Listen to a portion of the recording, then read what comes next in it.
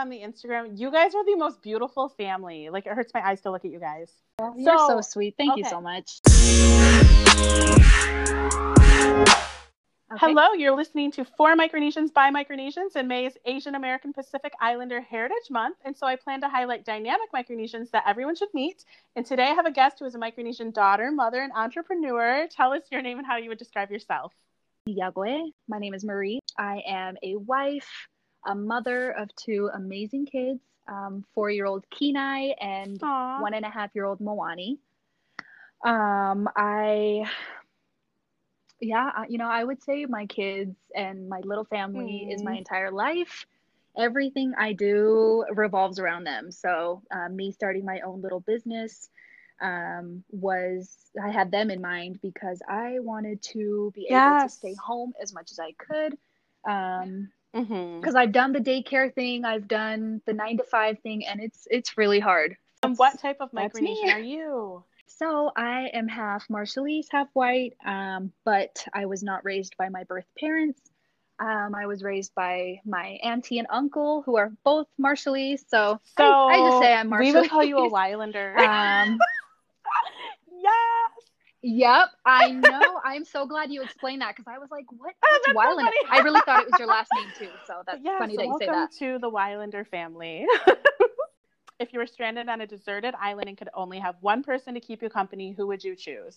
Super easy. I would pick my husband because he'd keep me alive. I mean, it's funny because when this all started, the whole COVID thing, he was just like, oh my gosh, the world is ending. So he went to Sam's Club, and I made fun of him because I'm like, why are you buying all of this stuff? Oh my gosh. This dude went and bought batteries, bought salt. He said if you put food in salt, it makes it last longer. I don't know, but he knows he knows his stuff.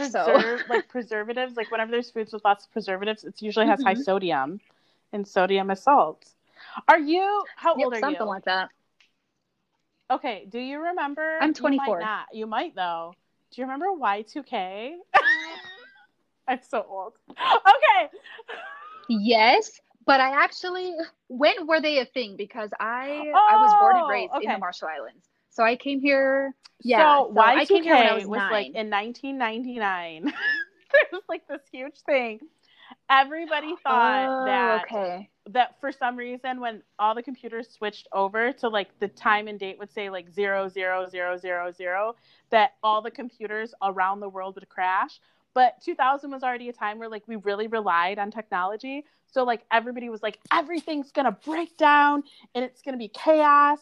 And like, like nothing's going to, like anything that's electronic will no longer work. And so all of us were panicking. I shouldn't say all of us. I was so young. I didn't really care that much, but adults were panicking and they were like stocking their basements. It was like now, like all the grocery stores were empty and people were stocking things. So I thought you were talking about like, isn't there a band called what you're talking Y2K? Yes. I thought you were asking me about that. Conversation. Like, so what would your dream career be? I would say I have a few, but my number one would be like a musician / performer. So you sing? I like to sing. I'm not going to say I'm like Beyonce or anything, but yeah, I enjoy singing. My husband actually plays guitar. He is so good on the ukulele. And I thought it was so funny when I first met him because I'm like, are you Hawaiian? Oh, wow. He's Japanese. His mom is Japanese. His dad's white, but he's very talented. He doesn't like read sheet music or anything, but he'll listen to a song or like look up a song on YouTube. I'm and then so jealous in 5 minutes he knows how to play it. So same here. I kind of am like that with like the keyboard, piano. I always say too, what is one thing that's on your bucket list? Oh my gosh, my bucket list is huge. But it's big. So other than traveling the world, I have like a top 10 list of places I want to go. Let's see. So other than that, I actually was thinking about this a couple of weeks ago, how I wanted to go back home. And I've been reaching out to some people, and I want to be able to take some stuff back home. Just kind of like to donate because I know they really struggle there. So I wanted to make that a thing next year. and just. No, that's cool. Yeah. And one other thing, I love music I love Spanish music, Samoan music, all of that in different languages. So I actually am wanting to visit like one island from each country in the Pacific Ocean. So I'd go to like the capital of the Marshall Islands or that's cool. like Pohnpei, something like that. And then what is one thing you can't live without? My kids. It's always, everything. I feel like all my answers are going to be like, oh, my baby. No, that's good. Husband, my baby. Like, it's so funny because I'm like at the age, I'm 33, so I'm at that age where like everybody in my age group like is, not everybody, but a lot of people are having kids or have kids. And so my timeline on platforms is like a lot of people posting pictures of their children. And I hate when people are like, I'm sick of seeing people's children. I'm like, that's all I care about. If you just show me your dogs and your kids, I live for it. So I'm like, if you follow me on Instagram, just prepare. I'm going to be posting videos of my daughter because she's hilarious. What is the most memorable lesson that you've learned from your parents? So growing up, my family and I, my parents being first generation immigrants, coming here to the States, my parents didn't know a ton of English. Yeah. They still don't. They try, but it was really, really hard for us financially because my dad could only get, like the warehouse jobs, and he was always doing labor jobs, but he always worked hard, always. Like, it didn't matter. He was always working. If he got laid off or something, he always found something to take care of us. So growing up, we lived in a neighborhood that was more for like low income families. So a lot of us really struggled. There was a lot of Marshallese people who lived like in that neighborhood. And I remember one of our neighbor kids, he wasn't Marshallese, but one of our neighbor kids came over and he was like, hey, like, I'm hungry. Do you guys have any food? And I was like, no, like, we're just as poor as you are. And I remember my dad just going into our kitchen and grabbing like these cans of food and like popsicles and stuff. And he always was like, it doesn't matter how little we have. If we have the opportunity to help other people, like, we're always going to do that. So I feel like that's something that really stuck with me because we were so, like, we struggled. We relied heavily. So my family is LDS. We relied heavily on what's called the Bishop Storehouse. So it's a place, if you are struggling with things like that, they have so much food. It's not just for LDS people. I know they help other people like in the communities as well. So things like that really, what's LDS? That really stuck out to me about my dad. And he okay. Latter-day Saints. Yep. Yes. You can tell that I'm not from the community because I'm like, what is that? Well, in Utah, it's a very prominent religion. Like, there's a lot of Mormons here. So I don't blame you. And I think that's why my parents chose Utah. I think so. It was actually a missionary that helped us move here. My dad came for like 3 or 4 months and worked for this return missionary who served in the Marshall Islands. And so, that's how we got here. And so he was paying him back. So he's basically working for this guy, and this guy paid for us to get here. So I guess we were supposed to go to Idaho, but we got here and my mom really liked it. There was, we had some family members, and so it would have been like easier for us. And then what are you most proud of?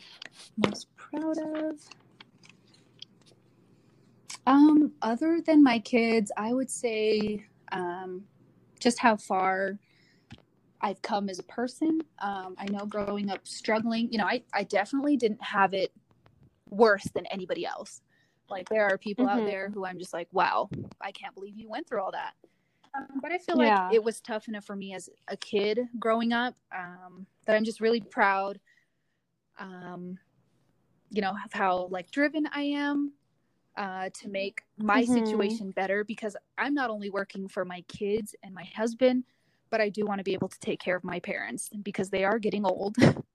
And I want to be the one to, my brother is actually taking care of them really well right now. He's helping them with their bills. So I'm really proud of him and what he's doing, but I know he can't do it forever. So that's one of my biggest goals is to be able to take care of my parents financially and physically.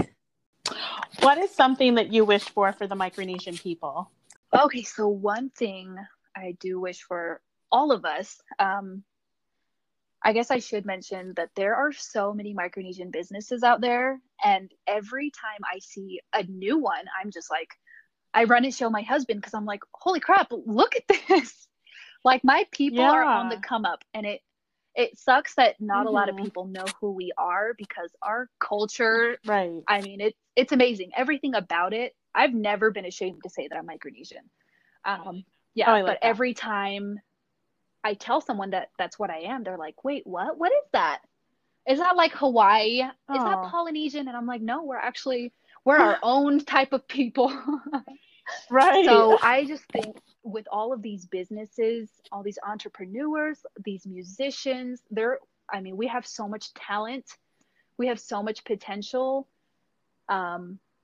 Anyone who goes and gets their degrees, and you said that you have what, a master's? See, that stuff, that it's just amazing to me. And it makes me so emotional because I'm like, I'm just so proud. I'm so proud that we're coming. Yeah, we're coming from the islands. I think our generation is going to be the one. Like, we're going to light the world. Exactly. And I talk about that with my friends all the time. I'm like, our generation as like young parents, we're just changing the dynamic. Because I know we grow up in a culture where it's like, there's so many taboo subjects. And being affectionate, like growing up, I know my parents loved me, but like the affection, I can probably count on one hand how many times I told my parents I love them, and vice versa. So me with my kids, it's completely different. I mean, they hear me say that to them 50 times a day. And of course I say it to my parents more now that I'm an adult and I'm like not weird about that kind of stuff, but it just makes me so proud. And all I want, like, the world is our oyster, and I just want every Micronesian to chase their dreams. Whatever it is you want to do, like, you can do it. I agree. I think our like I said, our generation is the ones, like, I think we're going to do big things. I'm excited for like 10 years from now just to see how far we come. And then my fun question, what's the most ridiculous way you've ever been injured? I have a couple. But I would say the one that I remember the most, I was probably 12. And in our neighborhood that I grew up in, it's like it's a circle of apartments that all just like face each other. So if you can imagine a circle, there's like multiple buildings of these fourplex apartments all facing each other, facing a little playground. So anyway, I was in the parking lot with my sister, just in the back. My sister is 10 years older than me. And she asked me to get out of the car to like help her back up so she didn't hit my dad's car. And so I'm leaning up against my dad's little Toyota Corolla and she keeps backing up, right? And I like tell her to stop and she keeps on coming. And so she doesn't stop backing up and eventually like pins me against my dad's car. And I'm like, at this point, I'm banging on the back window, like screaming for my life, because she has pinned my leg.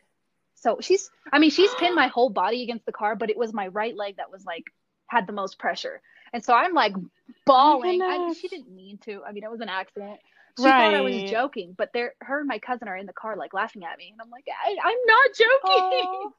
And so so she finally like drives up just a little bit to give me some relief, and I just fall on the ground, and I like couldn't walk for months. It hurt so bad. Oh my goodness. I'm like, how could you think I was joking? That's so crazy. Yeah, so funny, but we don't go to the hospitals or anything, so I just remember like going about my day. Just had to wait for it to naturally heal. And then what's the most interesting Micronesian superstition that you're familiar with?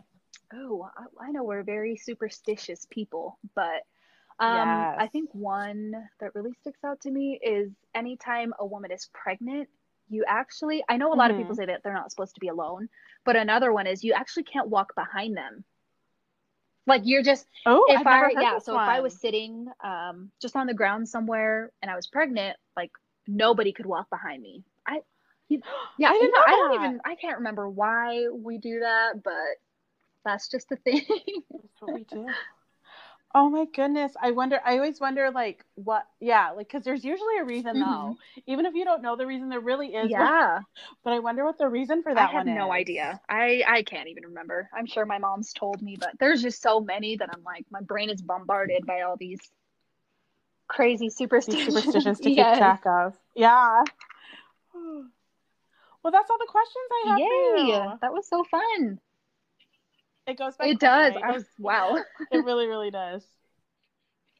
But yes, so I always ask people before they exit officially, is there anything that you have to tell people about, like shows they should watch, books they should read, things they should listen to, anything like that? Okay, so I actually bought a couple of books on Amazon for my kids, and it's I don't know if they have them in other languages, but it's actually to teach them how to speak Marshallese. So I actually posted it on my Instagram and there was a lot of interest about it. So you find them on Instagram. It's basically like teach me to speak Marshallese, teach me to count in Marshallese. But I'm the only one that speaks Marshallese here. Like my whole family does, but my husband doesn't like speak any other languages. So I want them to be able to learn and know how to speak it and understand it. So I got those for them. I love that. And then, so they're on your social media. So the next thing I always ask is if there's anything you'd like to plug, any handles you'd give, Instagram, Facebook, Twitter, anything like that. So my business Instagram is MXJ Microblading. So for all my ladies, I actually can do men as well. No shame in that. And my personal is Marie X Jensen. So that's it. Okay. And then I did add you to the For Micronesians by Micronesians, like the highlights under Micronesian businesses. So if anyone's in your area in Utah and wants to get microblading, they can always go and connect with you through there. Thank you. Okay. Well, thank you so much for being willing to talk with me. I appreciate your time. Thank you so much. It was so nice meeting you. Oh, it's nice to meet you. And your episode, let me actually look. I'm going to tell you. Yours will go up on the 28th. Nice. Okay. So 8 days from now. So, yes, keep an ear out for it, okay? Great. Thank you so much. Yep. I'll talk to you later. Bye.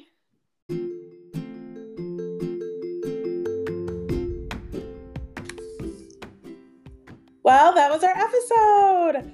For Micronesians by Micronesians is an Anchor production hosted, created, and produced to you by me, Angela Edward. You can learn more about me at angelaedward.com. You can follow the show on Instagram at For Micronesians by Micronesians, all one word. Also, don't forget to support Micronesian businesses that can be found on the For Micronesians by Micronesians Instagram page under the highlights. We will be back tomorrow, and in June, we'll start weekly podcasts. Please remember to wash your hands, stay safe, and social distance. I really do appreciate everyone listening, and thank you to my Micronesian friends and family. I'll see you later. Bye.